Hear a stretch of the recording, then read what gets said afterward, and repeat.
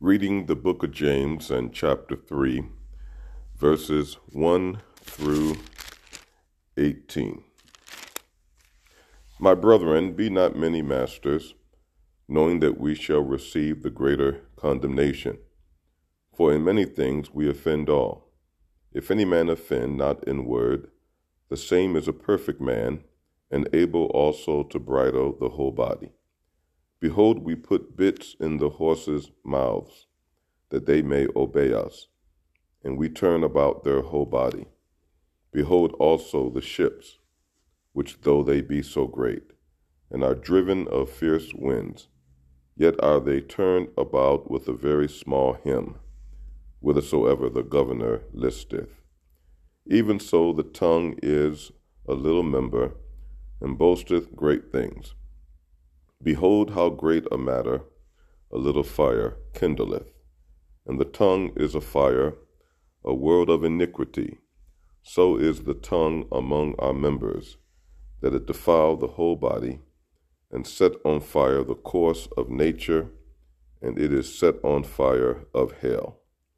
For every kind of beast, and of the birds, and of serpents, and of things in the sea is tamed, and hath been tamed of mankind. But the tongue can no man tame. It is an unruly evil, full of deadly poison. Therewith bless we God, even the Father, and therewith curse we men, which are made after the similitude of God. Out of the same mouth proceed blessing and cursing. My brethren, these things ought not to be so. Do a fountain send forth at the same place sweet water and bitter? Can the fig tree, my brethren, bear olive berries, either a vine figs?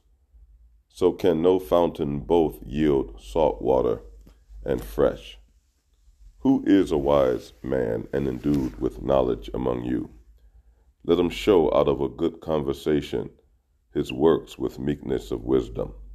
But if you have bitter envying and strife in your hearts, glory not, and lie not against the truth. This wisdom descend not from above, but is earthly, sensual, devilish. For where envying and strife is, there is confusion and every evil work.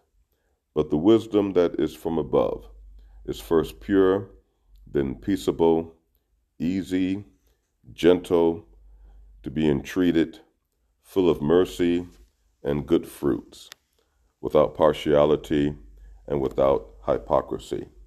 And the fruit of righteousness is sown in peace of them that make peace. I have read James chapter 3, verses 1 through 18.